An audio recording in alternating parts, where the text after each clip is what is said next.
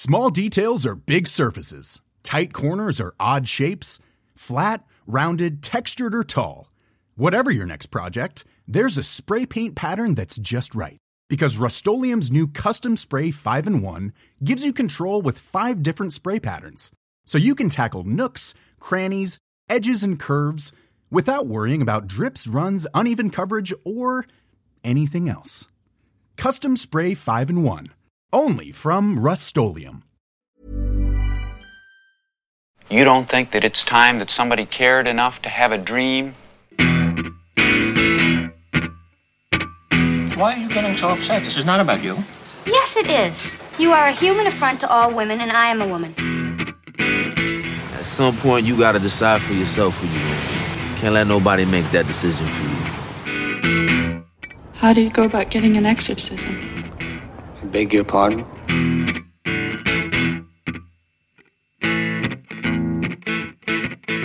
Hi, this is Mark Kermode. Thanks for downloading this Kermode on Film podcast.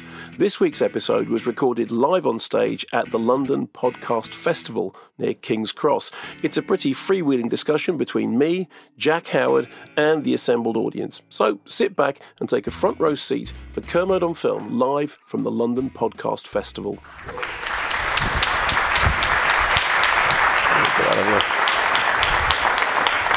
I can't believe I just brought your bag with you. I don't trust anybody with it. That was the very definition of a ripple of applause. Yeah. I was expecting a better entrance, to be honest. I thought there would be smoke and pyro. And go out and do it again, all right? Come on. Really? Yeah, seriously. Okay, and literally make it worthwhile, okay? It's Friday night. Right, come on, off. A few of you can stand if you want. Just to imagine that there is smoke and pyro. I'll do the voice. Okay, right. Ladies and gentlemen, please welcome. That's right, there's not a problem. It's a gag. He's just doing a thing. Mark and Jack.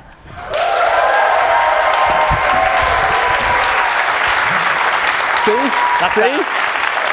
We're worth that.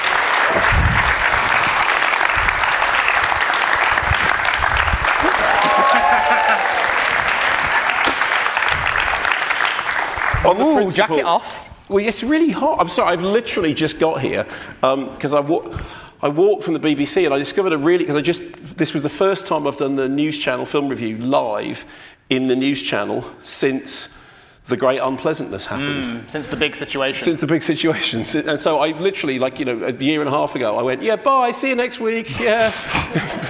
And then, so anyway, I've just did it and then it finished at 6. And I discovered that the walk from the BBC to here is exactly the length of Come On Feel the Lemonheads, if you really crack it on. So, hello, it's lovely to see you all here. Thanks for coming. It genuinely is lovely, actually. I know everyone's kind of making jokes at every event we go to at the moment about oh my God, it's like we're in real life and we're actually in the same room. But I genuinely am so appreciative of this. Just to break character for a second. It's just so lovely. Well, because I try and act I don't need this, but I genuinely am massively appreciative of this. And just the fact that you've all chosen to come here, there's not enough of you, but that's not our fault. I think it's just because things are still warming up again. It's not because we're not popular. Why are you complaining? I think that's a really nice turnout. There's a few, anyway, I was trying to be genuine for a second there. Yeah, that's not going to work. No. We did a couple of live gigs we went to the Latitude Festival, which was the first time we'd seen each other, I think. It was. In 18 months. Then we did an onstage in a tent, and suddenly there was people, and it was suddenly terrifying. I was saying to a friend of mine earlier that when we were there, I don't think I really took it in enough, and I came on stage and there was a full tent of people that I couldn't even really pay attention. It's a big tent, incidentally. When you say full tent of people, it sounds like 2 people in a sleeping bag, like a big, like a marquee with a big thing. Sorry, carry on. So I couldn't really take that in, so I spent the entire time just completely staring at you because there was just too many faces. But it was lovely. Anyway, so it's really nice to be. So what we're going to do is this. We were sort of just discussing what we were going to talk about. The first thing to say is we've got microphones in the audience. We will take audience questions. We'd love to have audience questions if you would like to. There is all the usual protocol applies. If you have a question, stick your hand up. We'll run somebody to a microphone. I think I'm legally obliged to tell you that anything you say may turn up on a podcast and be used in evidence against you at some point in the future when you're applying for a job with the government. I don't know, it works like that somehow. Your opinions will be made fun of. But Jack had a good idea. Yeah, I know, I felt exactly the same way. Yeah, well, come on. So, Jack... No, you were actually a little bit more complimentary than that. No, it was a brilliant idea. It was brilliant. You're a very smart, yes, handsome young man. No, I didn't say that. I said you had a brilliant idea. Tell the lovely people what your brilliant idea was that you wanted to begin the ball rolling with. Yeah, okay, so we'll just wait for these people to arrive.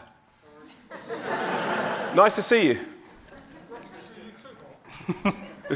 And Jack as well. Yeah. There's 2 people on stage. Well, actually, before we do that, I wanted, because this is obviously being recorded for the podcast as well. Oh, yeah. I just want to address something from our previous podcast. Mark and I recently did our rundown of the best and the worst of the year so far. And I offended some people. I don't know if people have heard the podcast from before. Maybe there's a couple of people in here who have. But I referred to quite a famous writer called Jimmy McGovern as this guy. And apparently, he's got quite a fandom.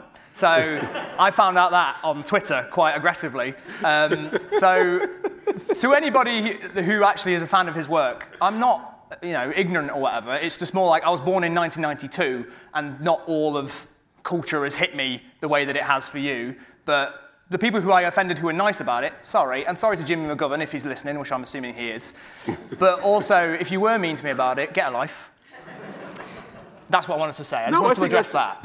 Actually, I did say that because this was in relation to Time, and you said you hadn't liked it. Not the concept of Time, the BBC drama Time. Yes, yeah. Although the concept of Time I don't like either. But and you said that you didn't like it, and you said it was written by some guy, and I went, Jimmy McGovern. And you went, yeah, some guy. It was like, oh yeah, this Tempest was written by some, I don't know, William Shackett. I don't know, never heard of him. It's like, there's one of my favourite, this is William Friedkin told me this joke. I tell you this is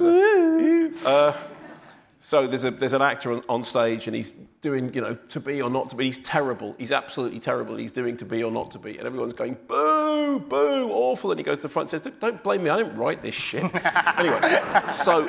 My point with that was that it felt like, what I was trying to demonstrate was that show felt like a clash of a young director and an older writer, and it not really matching for me. Okay. That's what I was trying to say. No, that's a perfectly valid point. It's completely wrong, but it's a perfectly valid point to have made. Let's do a straw poll. How many people in the audience saw Time? Okay. This is a podcast. Yeah, that's fine. No. Show of hands doesn't really work. No, but I'll do it. That was most people. How many people in the audience saw and didn't like Time? Thank you. One. You and I can catch up afterwards. Can we run a microphone down here? Have we got the... No, I'm serious. Let's do this, yeah. No, this would be lovely, actually. Can you pass nice to have someone on my side. Can you pass it down? This would be a very good way to start. We'll probably edit... Here we go. It's coming from the other side. We'll probably edit this bit out on the podcast, this wait time, I think. Yeah. This will be seamless when you listen to it back. Okay, so, going to go, there. Hello, who are you? I am Eleanor. Hello. Hi, Eleanor. Hello. I didn't like it. I think my main problem was that it was on a Sunday night, and one of the most depressing things I've ever seen on a Sunday night. I thought the kind of timing was awful, to be honest. Ironically. And yeah, I just I can't. Yeah, I think I agree with part of it. I was really into the story. I was really into Sean Bean's story, and I really wanted to see more of that, and then I just felt like the rest of it didn't fit. Right, can I ask, the thing for me, and for those who haven't seen it, I'll try and describe this. There is a prison guard who is played by, I forget his name, Stephen Graham. Some guy, Stephen Summit. He's in Martin Scorsese, he's a Scottishman or whatever. His story seemed to just, for me, come out of nowhere. And for me, that moment when you find out that his son is also in another prison, and that's something that can be used against him, was just and this too, rather than actually letting it unfold the way that Sean Bean's story was unfolding. That to me felt like it was very rushed and kind of put me off, and it made me feel like, oh, this is a television show. I don't feel like I'm watching events unfold. It's just and this plot happens too. Okay, I also found it a lot less interesting, than Sean Bean's, who I really wanted to follow and see more of, and I think I'd have preferred a shorter series just about him. I completely agree. Okay. It felt to me like they were trying to dramatise something that didn't need more drama. I was really enjoying the slow process of watching somebody go through that prison system in a really kind of harrowing way and kind of morbid curiosity. And then also there was this really overdramatic thing that was happening as well. Yeah, it's a great idea. So let's ditch half the story. So the story which is really about the fact that everyone is imprisoned in the prison. It'll work fine if it's just the prisoner. Because really, the whole prison guard is a prisoner that's not thing. What I'm saying. That's exactly what you're saying. You're literally saying that. You're saying, yes, it would be better if we got rid of that. I'm saying that the A plot and the B plot didn't really feel like they were part of the same. They felt like they were almost like separate things, like separate tones. You see, I like King Lear, but the whole thing about the daughters is just it gets in the way. It's like it's a thing. The other thing I want to say... That's a straw man argument, and you know it. I don't even know what a straw man argument means. I want to answer your very first point. You said it's on a Sunday night. I have 2 words for you. Well, it's 1 word. iPlayer. Nothing is on Sunday night anymore, okay? Everything is on this bloody terrestrial telly. They should do something about this. Yeah, I mean, actually, it's one of the great joys of what's happened recently. I mean, I knew nothing about telly. I still know very little about it. But until lockdown happened, I really didn't watch very much at all. But I grew up in the age of linear television, okay? So my whole childhood was defined by the fact that Thunderbirds was on at the same time as Sunday lunch. And so it was like terrifying. I mean, Sunday lunch sounded like really nice, but Thunderbirds was on the television and I couldn't watch it unless some disaster happened in the kitchen, in which case you'd be able to watch Thunderbirds. Now, everything is on all the time. So people can watch stuff whenever they want. And so the scheduling thing, it doesn't, Sunday Shmonday, it's on iPlayer, and that's great. And even an old fart like me has got used to the idea that nothing plays when it plays. I do think that's great. Also, if you make television programs, which, like when we made Secrets of Cinema, I have no idea when Secrets of Cinema went out. All I know is that it was on iPlayer. And so randomly on a Wednesday afternoon, somebody would tweet you and go, I thought that bit was really good. And you go, what? Oh yeah, I was watching a thing from, anyway. And as far as you could take half the story out. I don't mean you should take it out. I mean that, I think that... Just not have it.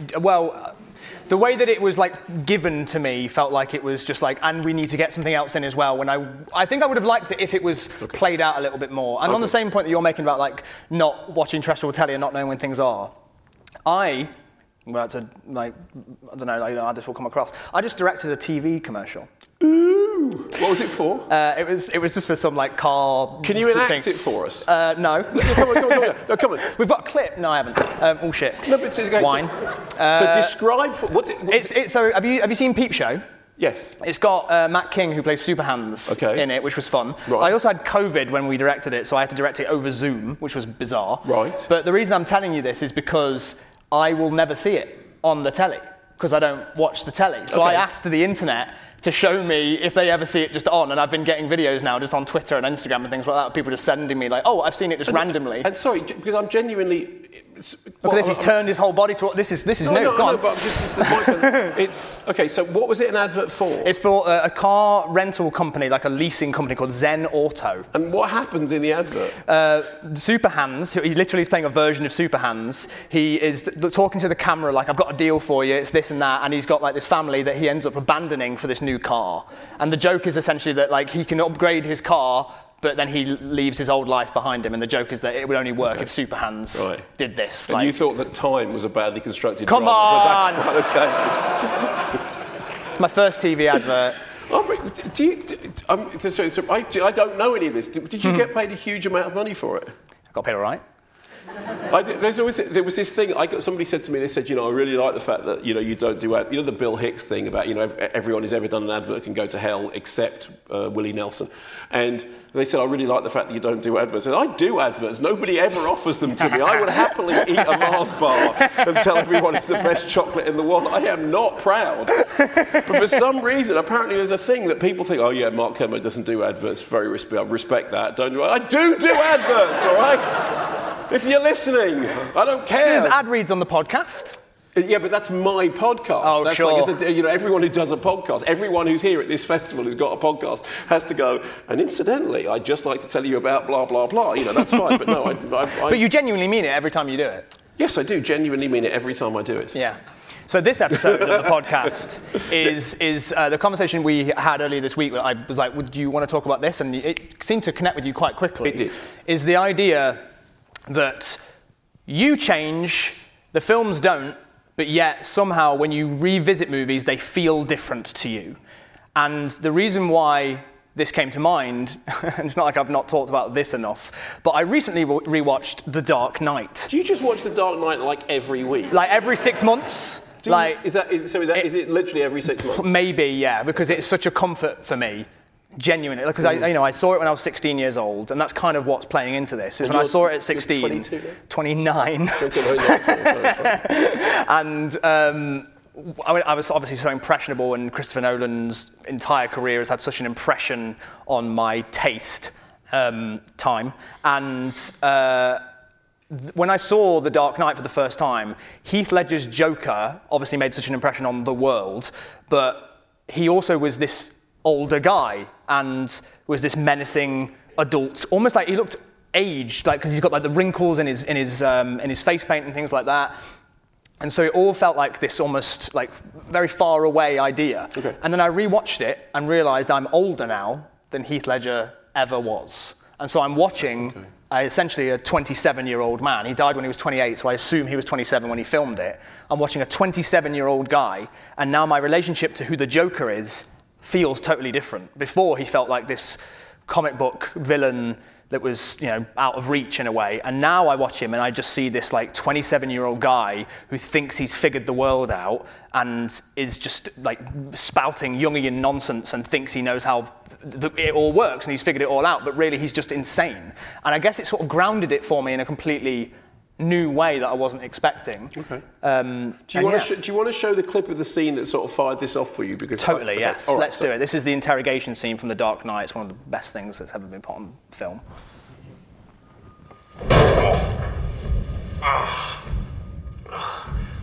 Never start with the head. The victim gets all fuzzy. He can't feel the neck. See? You wanted me. Here I am. I wanted to see what you'd do. And you didn't disappoint.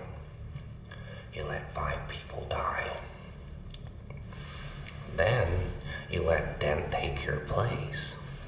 Even to a guy like me, that's cold. Where's Dent? Those mob fools want you gone so they can get back to the way things were. But I know the truth. There's no going back. You've changed things.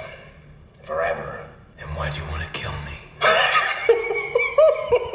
I don't want to kill you. What would I do without you? Go back to ripping off mob dealers? No. You complete me. You're garbage. You kills for money. Don't talk like one of them. You're not. Even if you'd like to be. To them, you're just a freak. Like me. They need you right now. When they don't, they'll cast you out. Like a leper. See, their morals, their code. It's a bad joke. Dropped at the first sign of trouble. They're only as good as the world allows them to be. I'll show you. When the chips are down, these civilized people, they'll eat each other. It is a great clip. Isn't it great? Okay, so what changed in your relationship to the Heath Ledger character? That he now seems young and foolish rather than old and insightful. He's still got an insight to him. He clearly is reading Batman in a way that even Batman doesn't even want to admit. There's something very interesting as well about, the Lego Batman movie that came out. I love the Lego Batman movie. Who doesn't? It's fantastic. It's the best thing DC has made in a long time.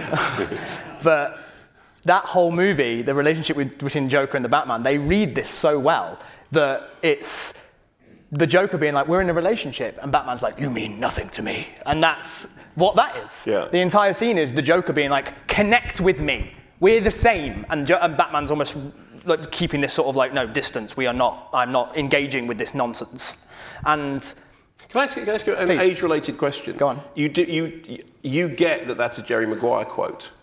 You complete me? Yes. Yeah, of course. No, fine. There was just part of me that just wondered, watching that, because Jerry Maguire is now long ago enough that there will be a section of the audience that don't know that that's a joke about one of the most brilliantly terrible scenes ever in the history of cinema. But I think he means it, though.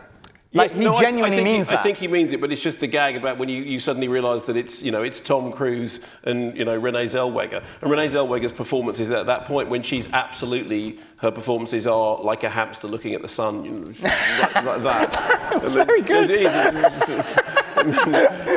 And then she said, shut up, you have me at hello, which is the punchline. Yes, but, of course. It's Tom Cruise saying you. I'd love to hear Batman say that back to him. Yeah, you complete me. That'd be amazing. I do have a problem with the voice as well, with the Batman's voice. I think the Everybody Batman has a problem with that silly. voice. It was a choice. It was a choice, and it's become ingrained into pop culture now. And I'm so used to it now that I can't even. It doesn't bother me how stupid it is. I have to tell you, and we'll come back to this in a minute. I have to tell you in terms of voice choices. Did any of you see Skyfire? Yeah. Okay. Wasn't it great? No.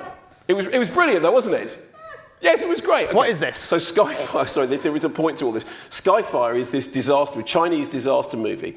British director and some international stars, but Chinese movie. Actually, technically still a Chinese movie. And it's the volcano one. It's Jason Isaacs versus the volcano. And the story of the movie is that Jason Isaacs is a hotel owner who has built a hotel.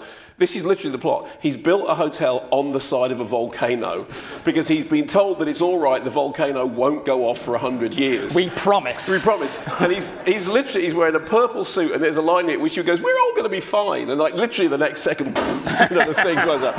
And the main woman in it is a woman who lost her mother to a volcano some time ago. The chances are small. Anyway, so Jason Isaacs plays this whole part with this kind of orange tan and this incredible purple suit, and he plays the whole thing with a South African accent, okay? And Jason loves accents. He always, if he's ever got a chance to do something, he'll do something with an accent. And I said to him, why did you do the guy, the main part in a South African accent? And Jason said, well, because they said, who do you think it is? What's the character like? And I said, well, he's Elon Musk, right? Elon Musk, Elon Musk is South African, so I'll do it like South African. He said, I was 3 weeks into production before I actually listened to a recording of Elon Musk, realised he doesn't have a South African accent, but by that point I was committed to it. So he does the whole thing. It came from a good place. It came from a good place, but he does do it in South Africa. Everything's going to be fine. Yeah, it's not a problem. Is that South African? It's all right. We can build this on the side of a volcano and everything will be fun. No, I don't know what that is. Anyway. When I think of South African, I always think of District 9. I always think of somebody going, fucking prawns. Oh, yeah. Prawns, man. Yeah. But anyway, so back to Heath Ledger. Back to you growing up with Batman. Yeah, it's kind of difficult to describe this because I think that I'm not quite old enough yet to have had the experience enough of how the movie is changing because I'm older. But it was mainly just a feeling that he's younger than me. And it was this idea that it's such an iconic piece of acting, a piece of cinema, that it's sort of just ageless in a way. And now I'm realising, oh no, it isn't. And so many times I've watched it and felt like, I'm sure a lot of people feel the same way about that performance from Heath Ledger. I can't see Heath Ledger, I can only see the Joker. And that's very difficult with performances. No matter how good a performance is, you can see that's an actor. I know that actor from magazines.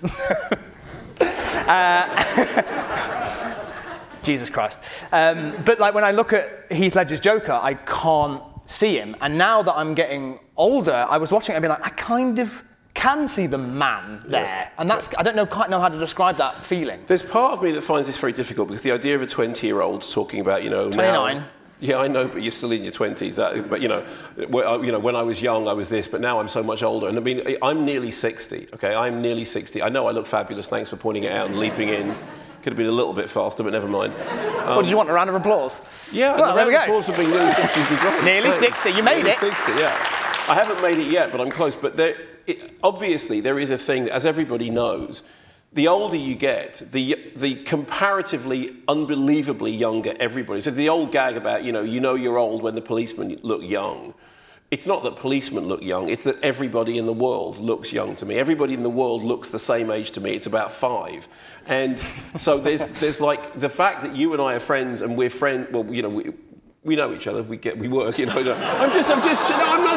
not saying we're not, I'm just checking that, are we friends? I would say that we're friends. Yeah, fine, okay, so come back then, come back. I can't believe you've just done this in front of an audience. No, but I didn't mean like I'm not your friend. I meant like, how could I just take for granted that somebody is hugely successful who has directed an online commercial could possibly be my friend, Did I get away with it? I just referred to you as Simon Mayo's mate. Yeah, exactly. But that thing about comparative age differences, I was going to say the reason that you and I know each other is because I have a child who is closer to your age than to my age, because my son is 20 and you're 20, and I'm over here. But the thing that I recognise is the thing about it's the same with pop records and it's the same with films. As you age and the films don't age, the thing changes. So, for example, when I was a kid, I still do love Elvis. I absolutely loved Elvis. The point at which I realised that I was older than Elvis ever was really terrifying. But there's also something which I find slightly creepy, which is that I've got quite a lot of Elvis memorabilia. And a lot of the the 70s period is interesting, but a lot of the Elvis memorabilia is 56, 57, okay? This is young Elvis. Just his face. Yeah, and I walk round as a 60-year-old man wearing a picture of essentially a child to all intents and purposes. And I said to my wife, I said, is this creepy? And she went, well, not until you mentioned it, but now that you mention it, yeah, that is creepy. And there is that... So it's a weird concept, isn't it? Because somebody becomes such an icon that it almost is like you're just wearing the brand of Elvis. Yes, but also because, as far as I'm concerned, Elvis is older than me. Because Elvis was in the 50s and, and so everything's changed. So I had this occasion, I went to see a film, I mentioned this to you before, I went to see Ben-Hur at the Barnet Odeon and a revival. I mean, I wasn't around when Ben-Hur first came out, but it was a revival, and I went to see it. It had an interval, and in the interval, an old guy who was watching the film came out, and he started a conversation with me, and back then that didn't seem to be weird or threatening, and it wasn't. He was being very nice. He was just talking about the film. How old were you? 11, 10, oh, right, okay. Something like that. So I thought this might have been a few weeks ago. No. And he started saying, it's amazing, isn't it, how the thing doesn't change? And I said, well, that's the beauty of film, isn't it? Because it's, it doesn't. And he said, he didn't mean the thing, he meant the real changes. And what he was talking about was this particular print that we had seen had been doing the rounds since. Wow, so he'd not only seen this film before, but he'd seen this. Literally this film. And if any of you used to go to late-night cinemas, I know everything is digital now, but if you used to go to late-night cinemas, you would recognise the print of the films you were showing. Like where the cigarette burns were and things. Well, yeah, they're not... I know they're not... No, they're fine. No, I was just checking because... Unbelievable. No, it's not unbelievable because you're a child of the digital age. Yeah, that's true. And, and a lot of people would go, what are those things? Oh, well, they're the sound sinks, that's what they are. But to mark the real change. But I would go to the Phoenix to see The Exorcist, and the print of The Exorcist that I saw was the same print. I would go to see the print of The Devils, it was the same print. There were two prints of Eraserhead, a good print and a bad print. You know the minute the thing came up, which print and you were watching. And you'd groan if it was the bad one. Yes. And so you actually knew which print was going through the thing. And then as you got older, the print would deteriorate. And I'm sure that fans of Rocky Horror have had the same thing because it would play every Friday night at the Baker Street. Do you want to play that strange clip from the end of Old Country for No Men? Because explain to us what's the film called? What did I say? Old Not Country even for No sure Men. what you did said. I say Old Country for No Men? The scene. I've had a really hard week. I'm very old. No Country for Old Men. No Country for Old Men. I mentioned this to you because it basically sums up what you've just said, which is that. Well, let's play it because he says it better than I ever could about a thought he has about his father. Let's watch it. How'd you sleep? I don't know. Had dreams. Well, you got time for them now. Anything interesting? There always is to the party concerned. Tom, I'll be polite. All right, then. Two of them both had my father in them. It's peculiar. I'm older now than he ever was by 20 years. So, in a sense, he's the younger man. Anyway, the first one I don't remember too well, but it was about meeting him in town somewhere and he gave me some money. I think I lost it. The second one, it was like we was both back in the older times. And I was a horseback going through the mountains of a night. Going through this pass in the mountains. It was cold and there was snow on the ground. He rode past me and kept on going, never said nothing going by, just rode on past. And he had his blanket wrapped around him and his head down. When he rode past, I seen he was carrying fire in a horn, the way people used to do. And I could see the horn from the light inside of it, about the color of the moon. And in the dream, I knew that he was going on ahead. He's fixing to make a fire somewhere out there and all that dark and all that cold. And I knew that whenever I got there, he'd be there.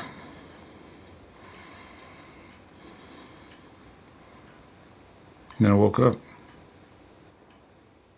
I just want to give that a round of applause. Like, I have so much to gush about in that. I also am starting to realise as well how much that era of cinema is going to just be sticking with me because of how old I was when this happened. So how old were you when you saw that? So this was 2007 and The Dark Knight was 2008. So like around that era, like, you know, all those, I was 15, 16 around this era. Yeah. So there was such an impression of what was happening. I kind of just want to gush about, I mean, how beautiful of a performance Tommy Lee Jones gives, obviously. But the filmmaking in this is just so sublime and yet so simple. Look at that frame. Like, there is a dead tree and an alive tree separated whilst in the background while he's talking about, and like how thematic, like how that all links to everything that he's talking about not understanding the world and dying and growing. It's just like the simplest little details that the Coen brothers clearly are just bringing to this, and it's the sort of filmmaking that you don't see very often, where like every single frame has been thought about so delicately. And just even his wife in it, who I actually don't know who the actress is, but her familiarity with him, like I believe they're married. I truly believe that. Her little like putting the mug down and being like, I'll be polite, like that whole thing just feels so beautiful. There's two things to say about it. Firstly, if any of you have read the book, that's the end of the book. Is it like it straight is out literally like the end of the book. And I remember when it played, because I saw it at Cannes, when it was in the period when I was going to Cannes, yeah. And it ended, and there was this kind of people thinking, is there a reel missing? Is that it? Because it does feel like it just stops. It just feels like it stops, except for people who'd read the book, because they knew that that's how and it is one of those endings that, you know, you sit thinking about it for a long time afterwards, which I love about a film. I think that thing that you said about when you saw it, you were how old? It must have been about 15 or 16. Okay. Do you know what? Have you heard of portal theory? Portal theory, I think it was Frank Skinner who came up with this. I may be wrong, but Frank Skinner said that essentially everyone goes through a journey in their life, and when they get to a certain point, which is around about 10 or 11, the portals of their perception open up. And you have about 7 years in which every single thing you experience at a level that you would never, and then it closes. And it closes, you know, sometime in your sort of 20s. And his whole thing about he said that his feeling was that he was somebody whose portal opened and never closed, that he had continued to be. But for most people... Because he's special. Because he's special, yeah. And actually he is quite special, because he has an incredible, you know, ability to retain stuff even now. But I think it is true. Put your hand up if you think... I know it's a podcast, but put your hand up if you think this is true, that the pop records that you love the most and that the films you love the most were pop records you heard or films that you saw between the age of 11 and 20. Okay, I mean, that is a good, solid part of the room. Now, put your hand up if you've ever felt personally victimised by Regina George. But, you know... That was a Mean Girls reference. Yeah, no, I get it. It's fine. Grandad. Yeah. Did use a lot of Mean Girls in the Secrets of Cinema on, you know, rom-coms, which is currently available on iPlayer. Don't have to watch it on Sunday night. You can watch it at any time at all. It's great. Okay, but so for the podcast, I would say about 2/3 of the audience. Yeah, that was a significant amount. So here's an interesting thing.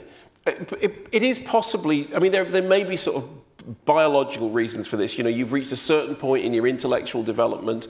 There's a whole bunch of stuff going on, you know, hormonally, your world is changing. I mean, I remember really clearly hearing Sugar Baby Love by the Rubettes for the first time ever and literally being pinned to the sofa by how magnificent it was. Mm-hmm. And I don't say this as a joke, because I actually love Sugar Baby Love, but one of the reasons I love it is it was the first pop record that I was astonished by. I just couldn't believe how great it was. And I remember seeing films at around that age, you know, whether it's, you know, Dougal and the Blue, Krakatoa East of Java, I must have seen when I was 8 or 9. But all the kind of the Planet of the Apes movies, which I watched and I do think quite genuinely you can learn everything you need to know about life from the Planet of the Apes movies, and I don't say that as a joke. I think it's actually true.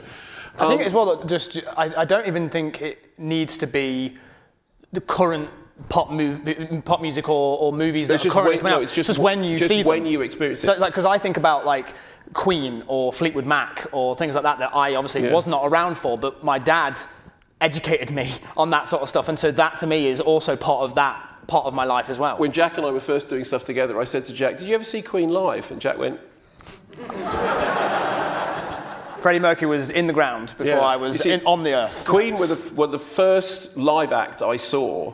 It was a festival in Hyde Park, and I can remember the whole way, but it was like Supercharger and Kiki Dee and Steve Hillage, who played for ages, like anyone cared about Steve Hillage, and then Queen, and they were absolutely brilliant. And then there was that, and then it was Dr. Field, but that was such a big deal. So when I said to you, you ever see Queen, it never occurred to me that we were in completely different time zones.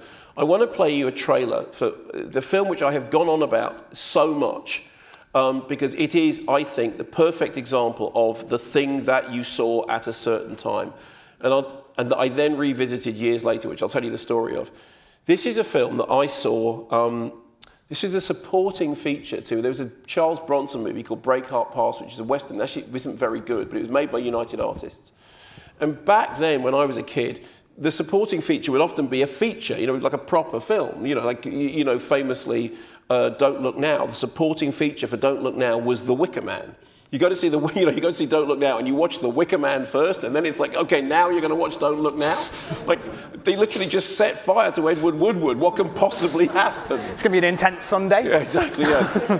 And sorry if you didn't know that's how The Wicker Man ends, but I think it's been long enough. It's been long enough. There's in the Nick Cage version, which is not the bees. That's just in the Nick Cage version. Everyone's going, burn him, please. Just set fire to the film. Yes, exactly. Just anything to stop it. Anyway, so I went to see Breakheart Pass, which is this not very good Western. I mean, it may be that it's good, but I don't know because I only ever saw it once. The feature that I saw beforehand was a supporting feature, which is Jeremy. And I've gone on about this so much. Jeremy was the first film I ever fell in love with. And when I say fell in love with, I mean genuinely fell in love with. It's a love story, and it's about a teenage boy and a teenage girl, and they meet. They're at Juilliard. I don't even know what Juilliard was at the time, but he's a cello player and she's a dancer. Anyway, they meet and they have this very fleeting relationship in which they fall in love, and then suddenly it all ends tragically because her father moves back to Detroit or Boston or whatever it is. And I literally fell in love with the film. I fell in love with the characters. I fell in love with the love story, and my heart was completely broken by the end of the film. And then I had to watch Breakheart Pass. So I only ever saw it once, and back then, if you saw a film, you couldn't then watch it on video or on television because it was on at the cinema, and it was the last day. It was Sunday, and it was Saturday, and films used to change on Sunday. So I never saw it again until 40 years later. I tracked down a print and I showed it in Belfast. I'm going to show you the trailer for it. This is funnily enough, this has just turned up on. There's now a Blu-ray release, but for ages you couldn't get hold of it. You couldn't. You all right? We okay? Okay. Did I literally bore you to sleep? It wouldn't be the first time. Honestly, here's the thing. I was in a car once with Mike out of the Dodge Brothers, and he was driving. We have a rule that if somebody's driving, the other person has to entertain them with, witty conversation. I'm so boring, I fell asleep during one of my sentences. Anyway. So this film played at Cannes, and it was gone for ages. And then about 2 years ago, this company in America got in touch saying, look, we're going to re-release this film, and would you like to do the commentary for it? And I was going to fly to America to do the commentary with Robbie Benson and Glynis O'Connor, and then COVID happened, so it didn't happen. Wow. Which I know, which is heartbreaking, but there we go. This is the trailer for Jeremy. Yeah, set the tone. Yeah, so I think it's the most beautiful... Why does this keep happening? He's putting his heart on the line here. Honestly, this is very really important stuff. I haven't got over this, right? I'm nearly 60. This was like 50 years ago.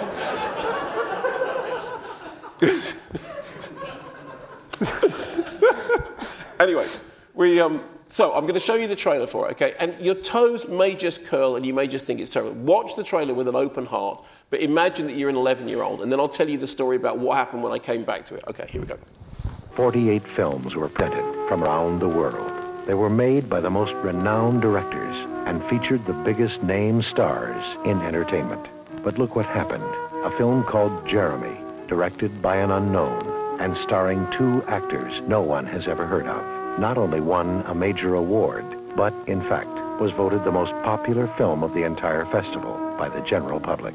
I have a balloon, a happy tune, love enough to last me all through the afternoon. I have the New York Times, 14 dimes, and explanations for the most profound nursery rhymes. That's Triple Band still in the lead. Tunex and Favorite City in a close second and third. As they come into the stretch, that's Triple Band and Tunex. That's Triple Band and Tunex. Triple Band and Tunex as they cross the wire. It's Triple Band. Does anyone else know you do this? Nope. It's a secret. Good. So I wouldn't tell them if I were you. You know what else I do? What? Promise you won't laugh? I promise. Well, sometimes when I'm walking down the street, I see some guy ahead of me. You know, just any guy. Well, I want to race him. You know, just me and him. I create an imaginary finish line. I call the race in my head. I don't believe it. And they're off. The man in the blue suit has a 2-length lead as they come out of the starting gate, and Jeremy Jones is a disappointing second. On the outside, Jeremy makes his move. At the 16th pole, that's Jones and the man in the blue suit, neck and neck. As they're coming down the home stretch, that's head and head. The man in the blue suit and Jeremy Jones. The man in the blue suit and Jeremy Jones. As they cross the wire. And it's Jeremy Jones. Jeremy, a film with nothing going for it, but the people who love it. That was an odd voiceover to end it with, wasn't it? No, but so that was the tagline. And I didn't know any of this thing about Cannes because it was a supporting feature. I didn't know anything. I knew nothing about it. Okay. So I saw it, broke my heart. It haunted me like in the same way that Silent Running haunted me. I was really... And you know, like, when you're haunted by a film when you're young, it's like... It is like being in love. Anyway, I never found it. It disappeared. It was never played on television. It was never anywhere. I became very good friends with Alan Jones, who runs Fright Fest. This is from the current Fright Fest because I opened it. And Alan and I bonded over the fact that at some point we had a conversation and I said, there's this film I love called Jeremy. He said, I love Jeremy. I absolutely love Jeremy. It was the best film of the year that it came out. And I had never met anyone else who saw it. Then I do this thing in Belfast every year in which I show a film and do a little talk at the beginning of it. And it has to be a film that's available for all audiences. So it can't be more than what's now a PG or a 12 or whatever.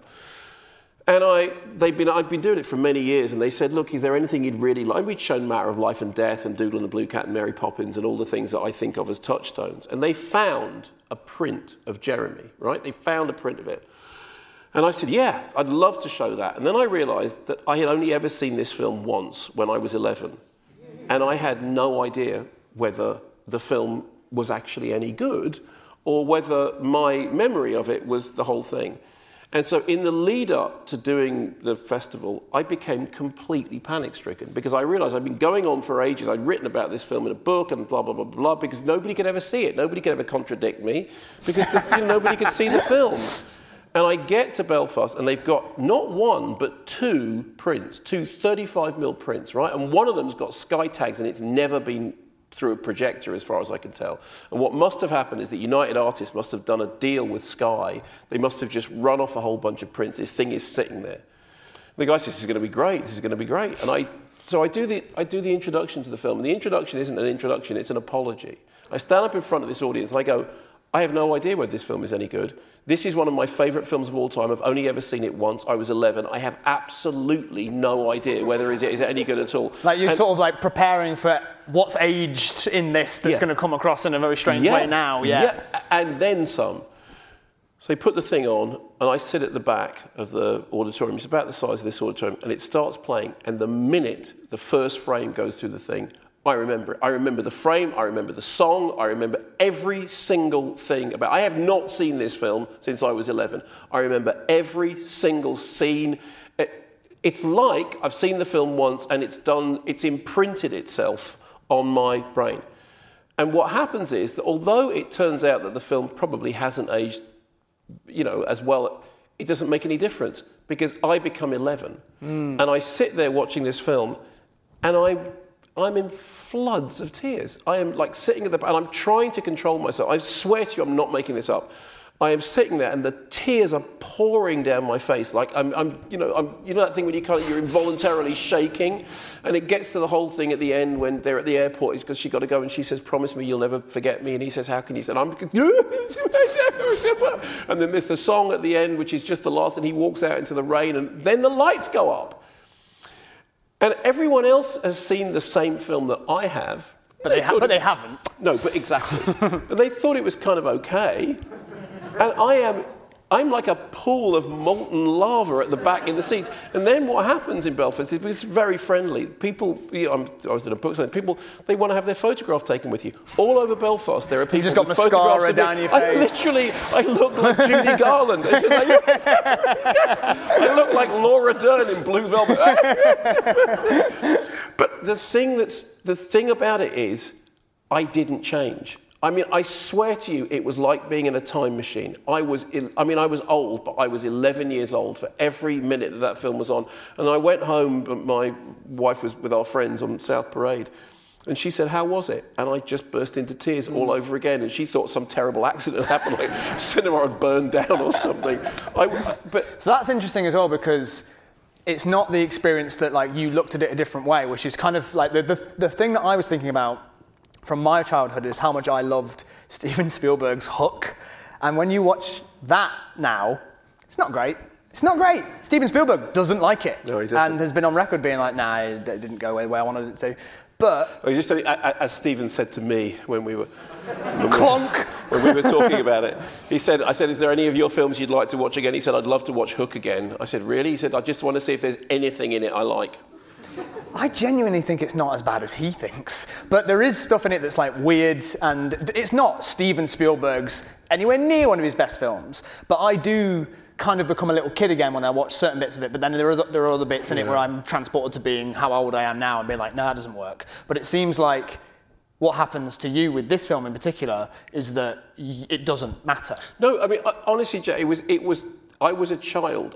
For the 90 minutes that film was on, I was a child. Has anybody else had this experience? Has anybody else had a film that they've watched again and it has taken them back to the first time they saw it? Or is this just me? We had one timid hand. Can I, if we pass you a microphone, can I ask you to tell us what it was? Thank you. And thanks for putting your hand. Because I know that's a bit of a curve. It's also a very vulnerable thing to ask. Well, it was the first time I ever watched Jurassic Park again, because I always remember the first time I ever watched it, I was ill with flu when I was 12. And it just happened, my mum just bought it from a DVD in Tesco, and I just remember watching it, and I was sick as a dog, but I just instantly felt better watching it. And I already have questions. How old are you? I'm 28 today, actually. Happy birthday. Thank you for spending it with us. Because I already was just like, hang on, so you saw it when you were a kid, and your mum got it for you on DVD as a rental thing? Yeah, it was like a thing when I was flu, and she just wanted to buy a DVD to pass me time and stuff like that. But it's the fact that she got you a DVD to watch it on is just like, whoa. Yeah. So then, did you then go back and watch it again? Yeah, I've watched it I watch it all the time because it's my favourite film. But and every time I've tried to watch it in cinemas like 5 times, but I always think back to that first time I ever watched it. I thought you were going to say, every time I watch it, I feel like I've got the flu again. Because here's that thing about the kind of... I can't get through it without sneezing. That's right, the memory of what... And has it got better or worse, or is it always the same? I just appreciate it in a different way. Like, I can always go into as a kid, it was always about the dinosaurs, etc. And then when you get older, you notice about the nuances, what they're... The signs of man, like tampering with nature and every speech that they... have. My favourite scene changed from being a T-Rex attack to the scene when Hammond is discussing the flea circus. Eating ice cream. Yeah, eating ice cream. Yep. It became my favourite scene because it just sort of reflects the whole theme of his. It's so interesting, isn't it, yeah. how you can watch the same movie, like, because Jurassic Park is a tremendous example that when you watch it as a kid, it's like dinosaurs, and then when you get older, the things in it like that, the ice cream scene, but also the scene between God and the devil, essentially, in the helicopter when he's tormenting him.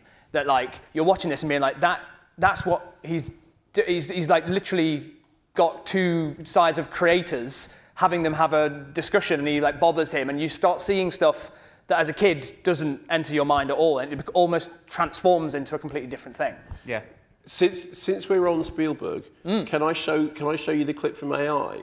Please. This is a lovely way of doing it. You've given us a nice transition. You thank have, you. and thank you. The check's in the post. Happy birthday. What's your name? Ollie. Ollie. Should we sing Happy Birthday to Ollie? I think we should. Happy birthday to you. Happy birthday to you. Happy birthday, dear Ollie. Just Mark. Happy birthday to you.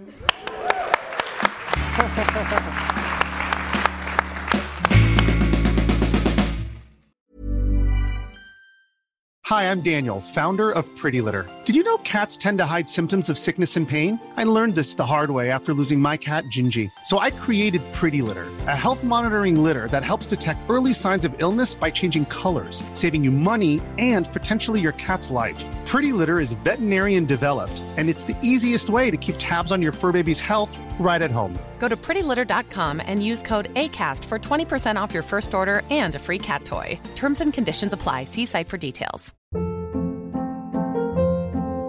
Hold up. What was that? Boring. No flavor. That was as bad as those leftovers you ate all week. Keke Palmer here, and it's time to say hello to something fresh and guilt-free. Hello Fresh. Jazz up dinner with pecan-crusted chicken or garlic butter shrimp scampi. Now that's music to my mouth. Hello Fresh. Let's get this dinner party started. Discover all the delicious possibilities at hellofresh.com.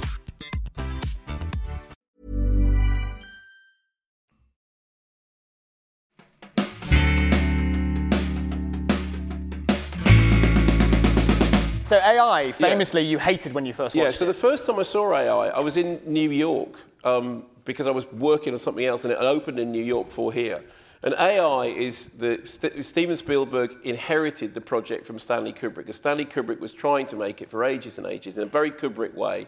It's a story about a robot child that wants to be a real boy. So it's kind of, it's Pinocchio. Yeah. And there's a lot of Pinocchio in it. There's a lot of the Blue Fairy and all that stuff. An awful lot of it. Jude Law is like that. I mean, I see him as the fox because I know the Disney one. Like Jude Law is like the... Yeah, it's all very much... Yeah. So, Stanley Kubrick had decided that the way he was going to make it was that he was going to build a robot child. Seriously. And a friend of mine, weirdly enough, was one of the people that was worked with one of the organisations that Stanley Kubrick said, I want you to see if you can build me a robot child. You've got a year. So they went... All right, they went away for a year, and they came back at the end and went, no. So he went, fine. And because Stanley Kubrick shoots really slowly, the problem, he couldn't cast a young child because he was like, the child will grow up. Well, Spielberg shoots fast with kids. And Spielberg and Kubrick were always up passing them, but Kubrick kept saying to Spielberg, look, this is more you than it is me. Anyway, I saw it the first time. When I saw it, I was of that kind of opinion that this is a Stanley Kubrick film, and I know what Steven Spielberg's come in and done all this for. It's just boring, and it's terrible. And then sometime later, my wife, Linda, said to me, you need to watch AI again. And I said, no, I don't like it. She went, yeah, but you're wrong, and you need to watch it again because it's brilliant. And I said, no, it's not brilliant. It's really boring, and I didn't like it. And she went, yeah, well, in that case, let's sit and watch it, because she's writing something about Spielberg. She said, let's sit and watch it and just see whether you feel the same way about it. This was some time later. Now, when I first saw it, I did have children, very young children, but I was still fairly new to, parenthood, like with, a few years. And the scene I'm going to show you, the first part of AI is that there's a family who, because they have a bereavement, they agree to take in this robot child, and the mother is projecting onto the android child all the love that she has for her own children. And the scene that we're going to see is the scene when she imprints on it. This is the point at which the robot child comes to be, to view its human parents as basically its parents. Up until that point, it's a super toy lasts all summer long. That's what it is. And then this thing happens. And it's Haley Joel Osment, who I think is actually brilliant in it. And watch what happens to his face as she reads the thing. And then I'll tell you afterwards what happened to me when I watched this scene. I think we can guess. Yeah, Okay.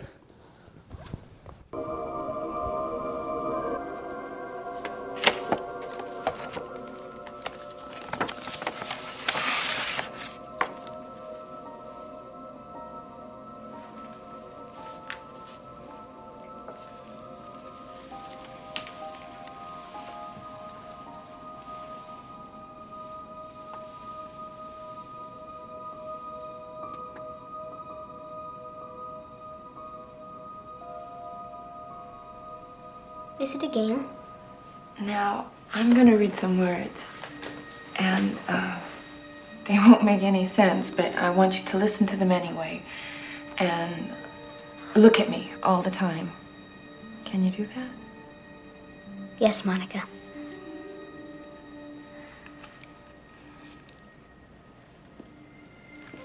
Can you feel my hand on the back of your neck? Yes. Does any of this hurt? No. Okay, now. Look at me. Ready? Cyrus. Socrates. Particle. Decibel. Hurricane. Dolphin. Tulip. Monica. David. Monica.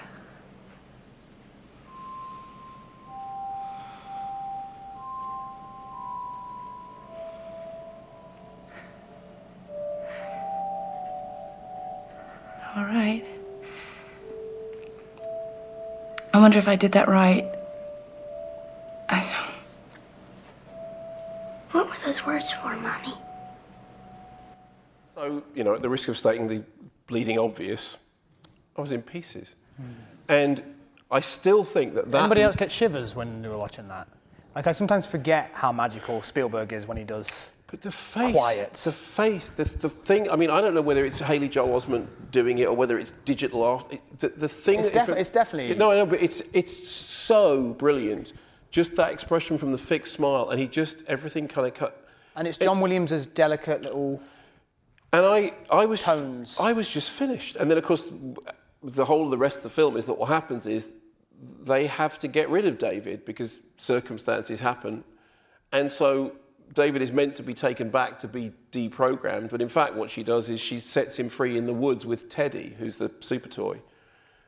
And then the whole of the rest of the film is him in the woods and going to the Flesh Fair and trying to find their way to Manhattan so that he can find the Blue Fairy, so that he can become... I'm sorry, even talking about this, I'm starting to tear up. But here's the weird thing about it. The first time I saw it, I was bored. I was literally bored. I was sitting there in the cinema thinking... And do you think that's because you were aware of the Kubrick version that could have been, and that's maybe something that you wanted, and you were going in with the expectations of, Spielberg being a bit, at times, schmaltzy and things like that, and more emotional than Kubrick is? My honest answer is, when I first saw it, I was an arse. And go on, Spielberg. No, exactly. And funnily enough, that's exactly what I did. Yeah, come on, Spielberg. Yeah, show us a robot film, guys. Blow up another shark, why don't you? And of course, the hilarious thing is, I don't even like Kubrick films that much. I think Kubrick is a really problematic director. I remember, it's when Doug Trumbull made Silent Running, he said he made it because he'd spent 4 years working on 2001, a film in which the most sympathetic character is a computer that wants to kill everyone. And But I think that it was partly I was older, partly it was. I mean, I had kids when I first saw it, and my kids had grown up, and so maybe I had grown more into understanding what parenthood is. But I do think, I presume most people will understand this. If you watch films when you're a child and then you watch films when you're a parent, they quite often seem to be different films, because things that you become a lot more sensitive to. I mean, one of the weird things, however, is The Exorcist. I've always loved, but I never saw The Exorcist as a child. I always thought The Exorcist was about the mother. I always thought The Exorcist was about the mother, and that made sense to me. But that really, and anyway, so in the end, I apologised to Steven Spielberg. The next time I interviewed him, I said, I just have to tell you that I was really mean to that film, and I was completely wrong. I saw it again, and I was completely wrong. And he said, well, there's only 2 film critics have ever apologised to me. And then he named another very famous American film critic, and he said, and you. And what I heard was, he just compared me to a really famous American film critic, and then we were back where we were before. So I want. There was something I wanted to ask you about, because you said something to me recently about how you think even you as a person, you started to soften more. Like, even when you watch a film that you don't particularly like, you're not like, I hate this. Like, and now you're more like, whatever. Like, you're not sort of bashing your head against the wall, Transformers style anymore. You're sort of like, I let it pass by. Like, do you feel like as you're getting older, you're feeling, I don't know, more forgiving of stuff, or less passionate in terms of like wanting to tear something down? It's not less passionate, but again, I think the older members of the audience may understand this. As you get older, your thirst for blood lessens.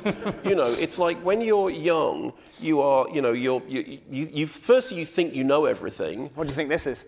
But you think you know everything, and also I confess that you make a name for yourself as a critic with hatchet jobs. Nobody remembers the lovely reviews that you do. What people remember is, do you remember the time that the Empire reviewed the Battleships film, and it was a one-word review and it was miss.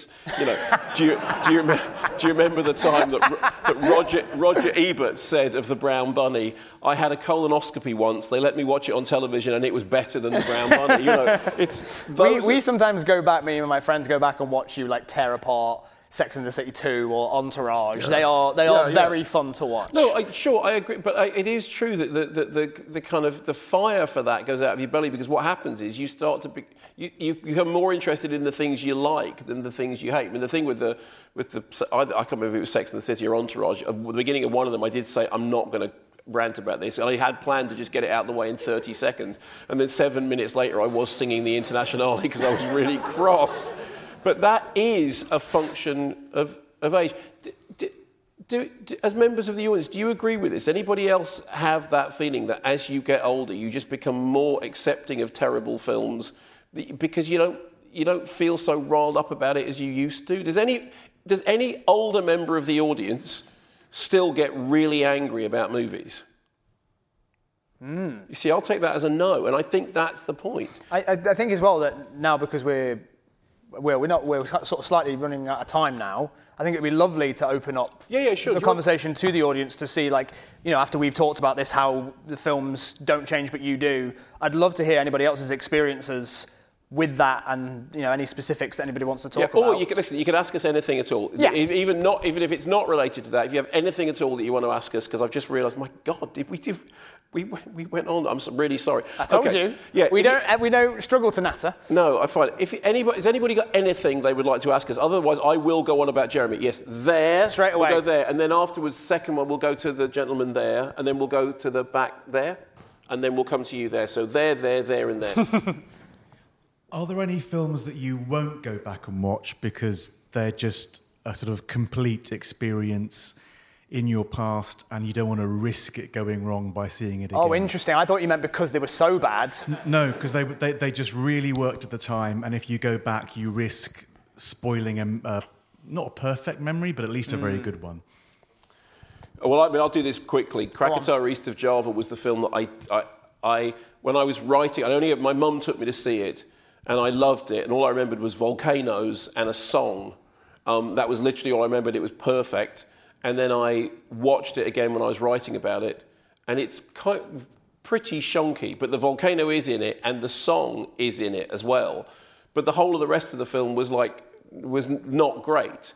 And so there was part of me that thought, I did it because I wanted to go back and see how much of the film I'd invented, because I quite often will invent versions. My memory is very, very, I create things, I make things up.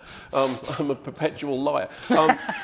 But I was disappointed that I'd gone back and watched it because I had a memory of being in the cinema just watching volcanoes and somebody singing a song, and it was great. And then I watched it again and went, yeah, it isn't. And also, there's quite often, if you write a very good review of a film and it turns up on Channel 4 at 10 o'clock on a Friday and you think, oh, I'll have a look at this, and 5 minutes in you're thinking, what was I thinking? This is rubbish. Yeah. So there's very few things that I have a rule about not going back to. But I do wish I hadn't gone back to Krakatoa East of Java. Do you know what? I don't have specific ones, but there are experiences I have in the cinema where I'm like, I know probably that wasn't great if I were to go back and revisit this and properly look into it. But I had a great time. Yeah. So the first thing that weirdly comes to my mind is Jurassic World Dominion. Is that the new one, or is that what was the second one called? The haunted house one with all the dinosaurs. Fallen Kingdom. See, I don't even know what they're called now. But the second Jurassic World, I remember going, that was great fun, but I never want to see it again because I'll probably hate it. Yeah. And I think I have that experience more often. But that's probably true of Hudson Hawk as well. Because I saw Hudson Hawk and I loved it. No. I was sitting next to Kim Newman. That's ironically sort of very good. Is it actually still good? It's hilarious. Okay, great. Because I was sitting there in a cinema with me and Kim Newman, and me and Kim Newman started laughing, and the whole of the rest of the cinema thought it wasn't funny. They were absolutely silent. And the more that nobody else laughed, the funnier it became. And literally about an hour into it, we were almost wetting ourselves with laughter. Bruce Willis just had to open his mouth and everything was hilariously funny. And I know it'll never be that funny again. Let's take a question there. Gentleman just there. There you are. That's the money. Yeah, thank you. And then we'll go to the lady in the back and then over here. Just briefly before the question, you mentioned earlier about strawmans. If a strawman argument isn't going to be used, then surely it's got to be a wicker man argument, right? Round of applause. Thank you very much. Worst joke of the night. He's been sitting on that for a few years. No. Yes. He's been like, I'm going to get the microphone just so I can say. He's got no question. The question was related to... Mark earlier mentioned about linear TV and the fact that that's sort of disappearing, and cinema still has to be, by definition, by appointment. You have to go at the time and what you're seeing. But what else do you think in cinema is sort of changing with this Netflixization, this iPlayerization, this whole you don't have to go along at a certain time? And will mine and Jack's generation sort of have this kind of phenomenon of going to see something and then not being able to find it? Because IMDb's existed since the year after I was born. All these things where you can now go and look... You're the same age as IMDb. Wow. If memory serves, wasn't that started as a list of actresses with pretty eyes? It was called it was called Those Eyes. Oh, Those Eyes. Yeah, and it was Cole Needham set it up. Yeah. Jack, do you want to go first on this because the gentleman referred to mine and Jack's generation? Yeah. No, it's totally fine. So the idea that will we ever be able to first of all, the first thing that comes to my head is the idea that I think it's going to become special for something to be in the cinema. Now, there was even an article today about Christopher Nolan shopping around his next film, and obviously the thing he's saying is that I want an absolute time of it being in theatres exclusively, because he's so annoyed that Warner Brothers have decided to put their entire 2021 slate on HBO Max, including Dune. Dune. Which is bizarre that they're doing that. I don't know if this is answering your question, but essentially I think that it's going to have a tough old time to sort of convince people that it needs to be in the cinema, which is a shame, because I think that you and I and everybody in this room probably agrees that there's nothing that beats the theatrical experience. I mean, I'm right here watching clips from this angle and still watching that scene from AI. I was completely captivated by it in a way that I wouldn't be if it was in the living room. I think it will continue because, for example, Jack and I have been at premieres of Star Wars movies. Jack has more invested in not Star Wars or Avengers movies than I do. But there is the thing about a group of you go to see the film together, and then we go out afterwards and we go into the, that pub, and I ask you all what you think, so I know what the young people think. And my son, for example, will go with his friends on the opening night to see the new Saw film. Okay, they know they're rubbish, but they don't care. They've grown up with the Saw films. It's like, they were the forbidden videos that they weren't allowed to watch, and so that, and they will go, and they'll book the ticket to go and do it, and it is still a thing. And they're very much of the, on-demand generation. They know that everything's available at any point, but they will still pay 15 quid to go and see it in the deluxe cinema in Southampton. And part of it is that they're all seeing it at the same time. When lockdown was happening, people had streaming parties in which people would stream movies at the same time whilst being on their phones to each other, so as if they were in the same room. So that tells you something about. I think it will continue. I mean, there's no question that cinema attendance is going to change, but I think that people who want that experience, I don't think it is an age thing. I think it's I think there is also something that what you're saying about the community of it, like that's very important, but also to do with when everything's on streaming. I'm sort of overwhelmed by it, and maybe this is me sort of showing my age a little bit, but I'm just like, I don't know what to pick. Whereas I like going to the cinema and being like, there's a choice of 10. Yes, exactly. Which one do I want to see? Or in my case, when I went to the cinema, there was a choice of 1. Sure. And it was like, if you were allowed, that's what I would see everything that I was allowed to see. So if it was the certificate that I was allowed to see, I'd go and see it. It didn't matter what it was. That's how Breakheart passed, because I'd never go and see Breakheart pass, except for if it was at the Classic in Hendon, because the Classic in Hendon had a big screen up top, and then 2 and 3. And 3 would always show like Enter the Dragon and all the kind of martial arts movies, and 2 would show other stuff, and they were joined by a toilet, and it was possible to buy a ticket for screen 2 and then go into the toilet and then come out into screen 3. And I saw Enter the Dragon when I was about 12, and I swear there was nobody in that cinema over the age of 12. It was just kids going, look, nunchucks, and people beating each other up, which is great. There was a question at the back there. Oh, you have the microphone. Oh, brilliant. Hey, I was thinking about how film companies now are kind of weaponizing nostalgia a lot, like with the new Space Jam and Ready Player One and that. Do you think people are gonna get annoyed at that because it's happening more and more, or do you just think that's just gonna carry going on? Well, I mean, the new Matrix is doing the exact same thing. The trailer for that came out yesterday. And just side note, it looks amazing. Who cares about the Matrix sequels? But this one looks like they're properly leading into the first one. And what you're talking about is exactly, it's worked on me. I'm looking at it and being like, I remember that. Look, it's the black cat. Look, he's doing this. It's all the same thing as before. It makes more sense in the context of the Matrix because it's kind of meta that they're sort of feel more appropriate that they're referencing themselves. But Star Wars has done it. There's so much. The new Spider-Man is going to be doing that. It already has. The trailer came out and all I had to do was hear the Green Goblin's laugh and I was like, oh my God. And it works, but yeah, it is also a little bit like the attitude you had of just go on, Spielberg. It's me being like, all right, just because I know that doesn't mean I'm going to, I do like it, it's amazing. So it's a thing that I feel very weird about where I'm like, make a new thing, but also this is fun, I do like this. Can you pass the microphone back? Sorry, have you passed the microphone on? Sorry, it'll come back to you. Just pass it back for a second. What do you think's going to happen? Well, how old are you? 20. Fine. Okay. So. Okay. Well, I think there's going to come a point where there's I don't know. We go back to we're going back to stuff from when I was born, so the early 2000s and the late 90s and stuff. That's scary to me. You know when you hear that I'm born in 92? You're literally younger than Jack. Okay? That's not literally, possible. I was the 90s, and you're the 2000s, oh, Jesus Christ. It's starting to happen. Oh, that's weird. Yeah, so it can keep going, but then we're going to end up going back to, new stuff has to be made for there to, in 2030, for us to go back to stuff that happened in 2010. So I don't know. I guess it's going to be just again. Like this thing that eats itself. You're going to start referencing the references. Yeah, because you can't go back and reference a reference, if you know what I mean. It's like... Well, you can. If you're Quentin Tarantino, that's literally his whole career.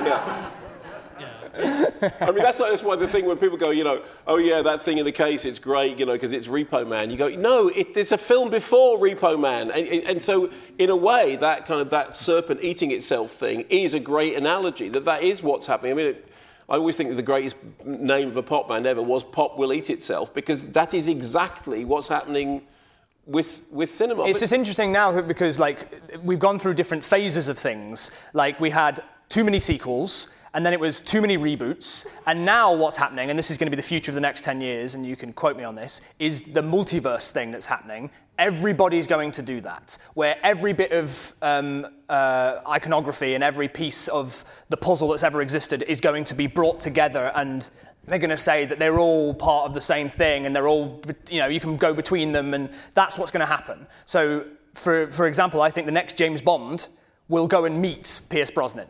He will go and meet old Pierce Brosnan. That's what's going to happen. Because there's so much money in it to go, it all happened, but it didn't, it's all in different universes. And that's just another way of doing reboots. It's just another way of doing prequels and sequels, and it's kind of just they find a new way of putting a lens on it, but it's always the same thing. A new way of putting a lens on it. Sure. That's a good phrase. I'm going to steal that. No, thank you. That was a really fascinating question. Was the microphone with... Yes, it was going over to this gentleman here. Mark, during lockdown, I watched your Irma Vep review. Oh, yeah. Irma Vep, and so I sought it out, and I was really impressed by it. I thought it was kind of special. It felt like kind of a high production value documentary almost. Irma Vep or my introduction? The movie. Okay. Jack, I know you're a fan of Once Upon a Time in Hollywood, as am I. I just came from Prince Charles watching Mulholland Drive again on the big screen. Wow. What are some of you guys' favorite movies about making movies? I'm going to answer that in a roundabout way, where it's not strictly about Hollywood, but I really, really like heist movies because people who make heist movies are essentially making movies about people making movies, but secretly. Yeah. So if you watch Ocean's 11 or Inception, every single role is basically easily transferable to George Clooney's the director and Brad Pitt's the producer, and you got all these conversations that they're having that are very specifically about movie making, but they're just replacing making a movie with doing a heist. And so I like watching those conversations happen because it's fun to watch them discuss how they're going to make something go off. But it's more about stealing money than it is about making a movie. But especially I'm a big fan of Ocean's 12, which I know a lot of people do not like. Is that the one in which Julia Roberts plays Julia Roberts? Yep. It is brilliant. It's rubbish. Because from the beginning, Steven Soderbergh, who is... Just explain for anyone. Has everyone seen Ocean's 12? Okay. Here's the plot twist in Ocean's 12. It's not a plot twist. It's just a funny joke. Here's the thing, okay? So there's all the famous people in Ocean's 12, right? Brad Pitt and George Clooney and Don, whatever is Cheadle doing that accent. God, blimey, I'm from Matt Britain. Damon, Yeah. And Julia Roberts, right? They've all been in the series, okay? And then at one point they have to get their way into a casino. And how are they going to do it? Here's how they do it. Julia Roberts is going to turn up looking like Julia Roberts, and they're going to let her in because she's Julia Roberts. And you go, hang on, what about George Clooney and Brad Pitt? They don't look like themselves. And that's the joke. It's not a funny joke. It's a stupid joke in which you've literally run out of plot runway. You just go, Julia Roberts. I think, akin to AI, go watch it again. No. And to answer your question, no, I won't ever see it. There we are, thank you. Because Ocean's 12 is wearing that movie-making thing on its sleeve, to the point where one of my favourite little sketch scenes in it is Matt Damon going over to Brad Pitt. And you've got to remember, metatextually, before Ocean's 11 came out, Matt Damon was nobody. He wasn't Jason Bourne yet. He wasn't nobody. He was the Good Will Hunting guy. He'd won an Oscar, but he wasn't the movie star. But he wasn't movie star level. He was the new kid on the block, is what I'm saying. Some guy called Matt Damon. That's right, yeah. But he goes over to Brad Pitt in this scene, and now that he's massively famous, Matt Damon movie star Jason Bourne, he goes over to Brad Pitt and he's like, I just think that I could have a bigger role this time around. And Brad Pitt's like, right. And he's like, I just think I'm ready for that. And it's just funny to watch them do that in the movie, and I love it. I'm just a big fan of that sort of stuff. So I've sort of not really answered the question about making movies, but I like people who make movies where they secretly are about making movies. In terms of films about making films, many of them aren't very good. Living in Oblivion, I think, is very good because I think it's it's the Tom DiCillo film, and it's a film about somebody making an independent movie, and it's actually pretty sharp on the subject of making an independent movie, and it works well. I think things like I never understood the love for Mank. Mank I didn't love it. Mank just seemed to me to be, people literally full of people. Hello, I'm Orson Welles, and this is my producer, whose name I have to say out loud because nobody in this film has apparently met each other before. And that really bothered me. And there's quite often the case in which you see, because actually there was a film about the making of Citizen Kane before, which is called. It's not called THX 1138, but it's called RKO, blah blah blah blah blah. And you just go, yeah, but it's just like it's riding on the coattails of the thing you're meant to be impressed by is that it's got bits in it from a film that you really like. But most making of fictional films aren't very good because they're nothing like. I mean, I don't know whether anybody saw the Woody Allen film A Rainy Day in New York, but that bit in that film in which they walk onto a set where somebody is making a film appears to not only have been made by somebody who has never made a film, but by someone who's never fucking seen a film, frankly. But documentaries about making films I can watch till the cows come home. So, I mean, I think Burden of Dreams is the high watermark. I think Burden of Dreams is the film about making Fitzcarraldo, and it is Werner Herzog versus the world. And I think that film is brilliant. I think Hearts of Darkness, the film about making Apocalypse Now, is in many ways every bit as interesting as Apocalypse Now because it's the Francis Ford Coppola thing. Going mad. Yeah, exactly. We were in the jungle, we had too much money, too much weaponry, we all went crazy. And there's also very... Say again? I'm a big fan of Barton Fink. Oh, Barton Fink's brilliant. Barton Fink is brilliant. And thank you for mentioning it because I could completely forgotten it. Barton Fink is brilliant. Actually, I would argue, thank you for telling me now, yes, Barton Fink is pretty much the only really good drama about making a film that is great. And that scene in Barton Fink when he says, I mean, I always quote this, but when he says, we all want that Barton Fink feeling. We've all got that Barton Fink feeling. But since you are Barton Fink, I guess you've got it in spades, right? And the thing with John Goodman coming down the corridor and I'll show you the life of the mind. I mean, that is, but in a way, that's more a film about writer's block. It's more like The Shining. It's more a film about, somebody being unable to get the thing out of them. But it is a brilliant. I actually feel as well, Argo came to mind as well, that the idea that it's taking film producers and putting them in a different situation to do, which I really enjoyed. I actually feel like even though I love Once Upon a Time in Hollywood very, very much, and the more the time goes on, the more I enjoy it, and I really enjoy revisiting it. I still think that even in that, Tarantino isn't really showing what it's like to make something on set. Like the way that when the take goes wrong and the camera resets and things like that, it doesn't feel like what would really happen. I've just thought there is a film by Fernando Trueba called The Mad Monkey, which is based on a book that only exists in French called whatever the French for The Dream of the Mad Monkey is, La Rêve de la Singe Monkey. Mad. No, Singe is monkey, not the monkey. And that is an absolutely brilliant film about making a film and going and it's got Jeff Goldblum in it, and it's just I'm sold. Nuts. And it was released in America under the title Twisted Obsession, but it's actually called The Mad Monkey, and that was a great film. I am aware that Should we do one more question? Yeah, there.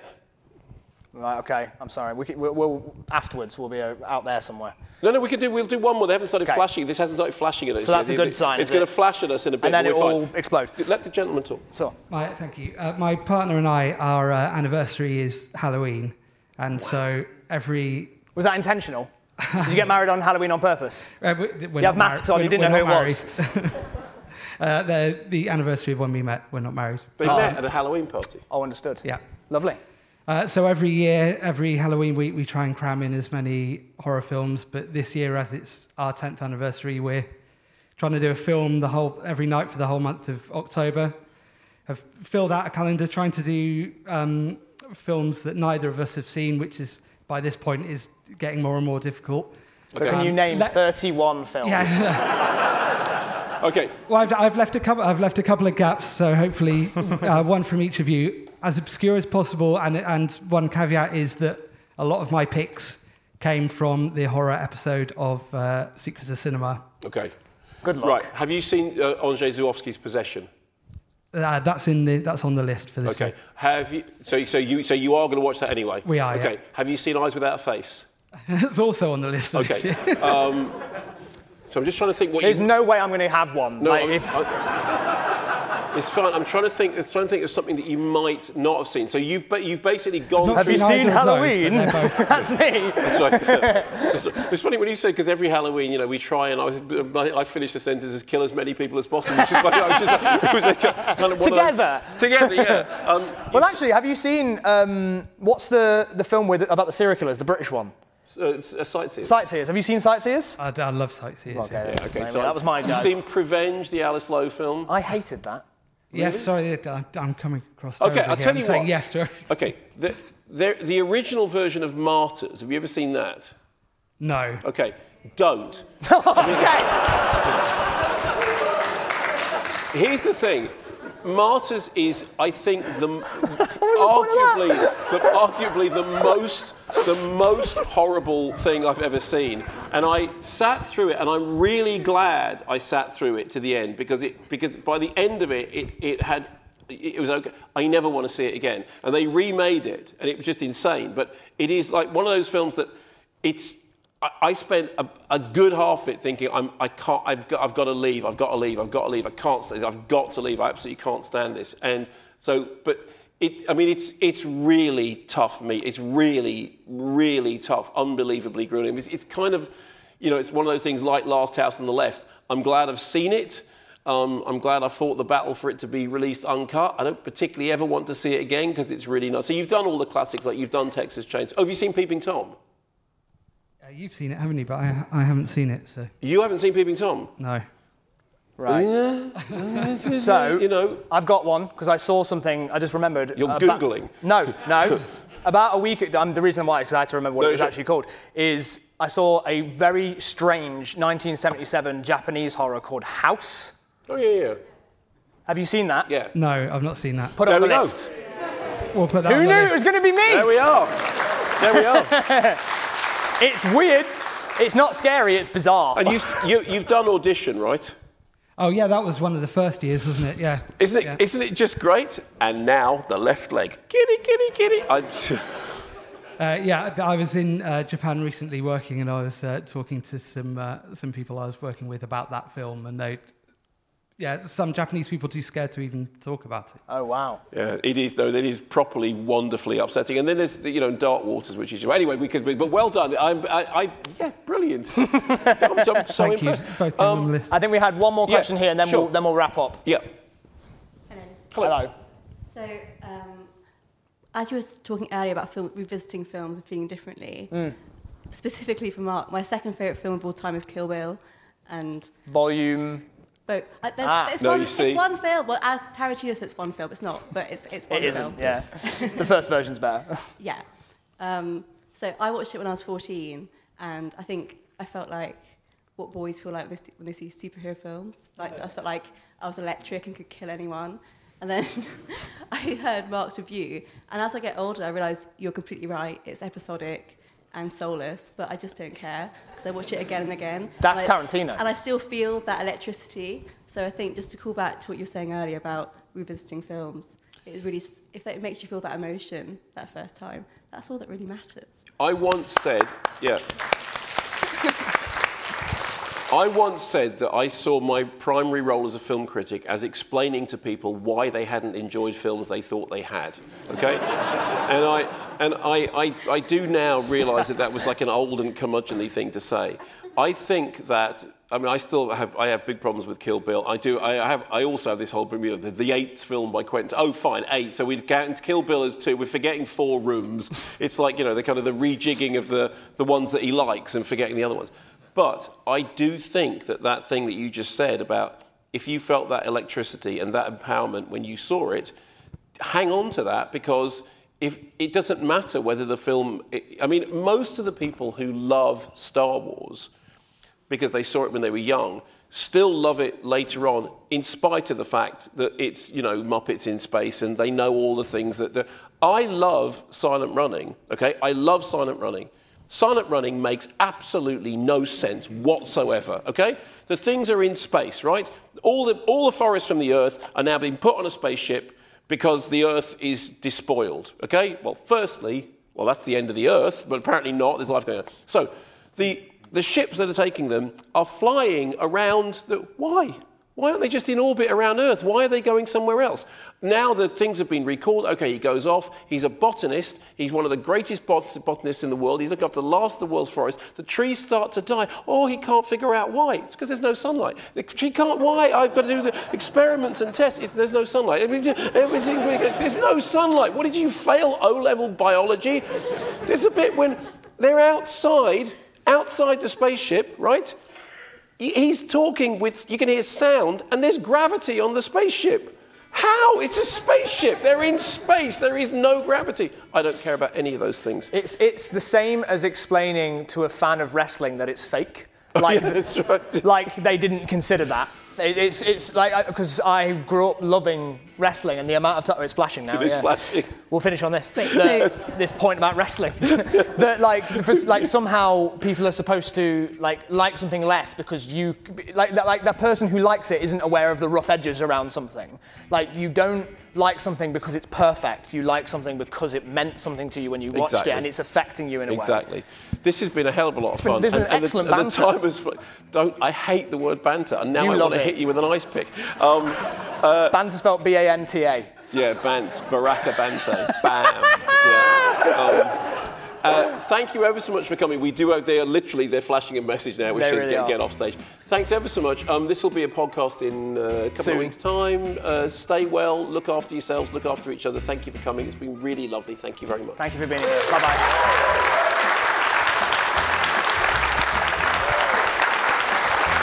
I'll grab your bag. Yeah, don't forget that. So there we are, Kermode on Film, recorded live at the London Podcast Festival. Hope you enjoyed this episode. If you did, tell your friends, remember to subscribe, and why not visit our Patreon page, which has loads of video extras.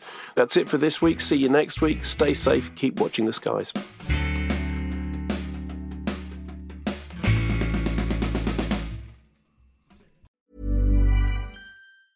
Even when we're on a budget, we still deserve nice things. Quince is a place to scoop up stunning high-end goods for 50 to 80% less than similar brands.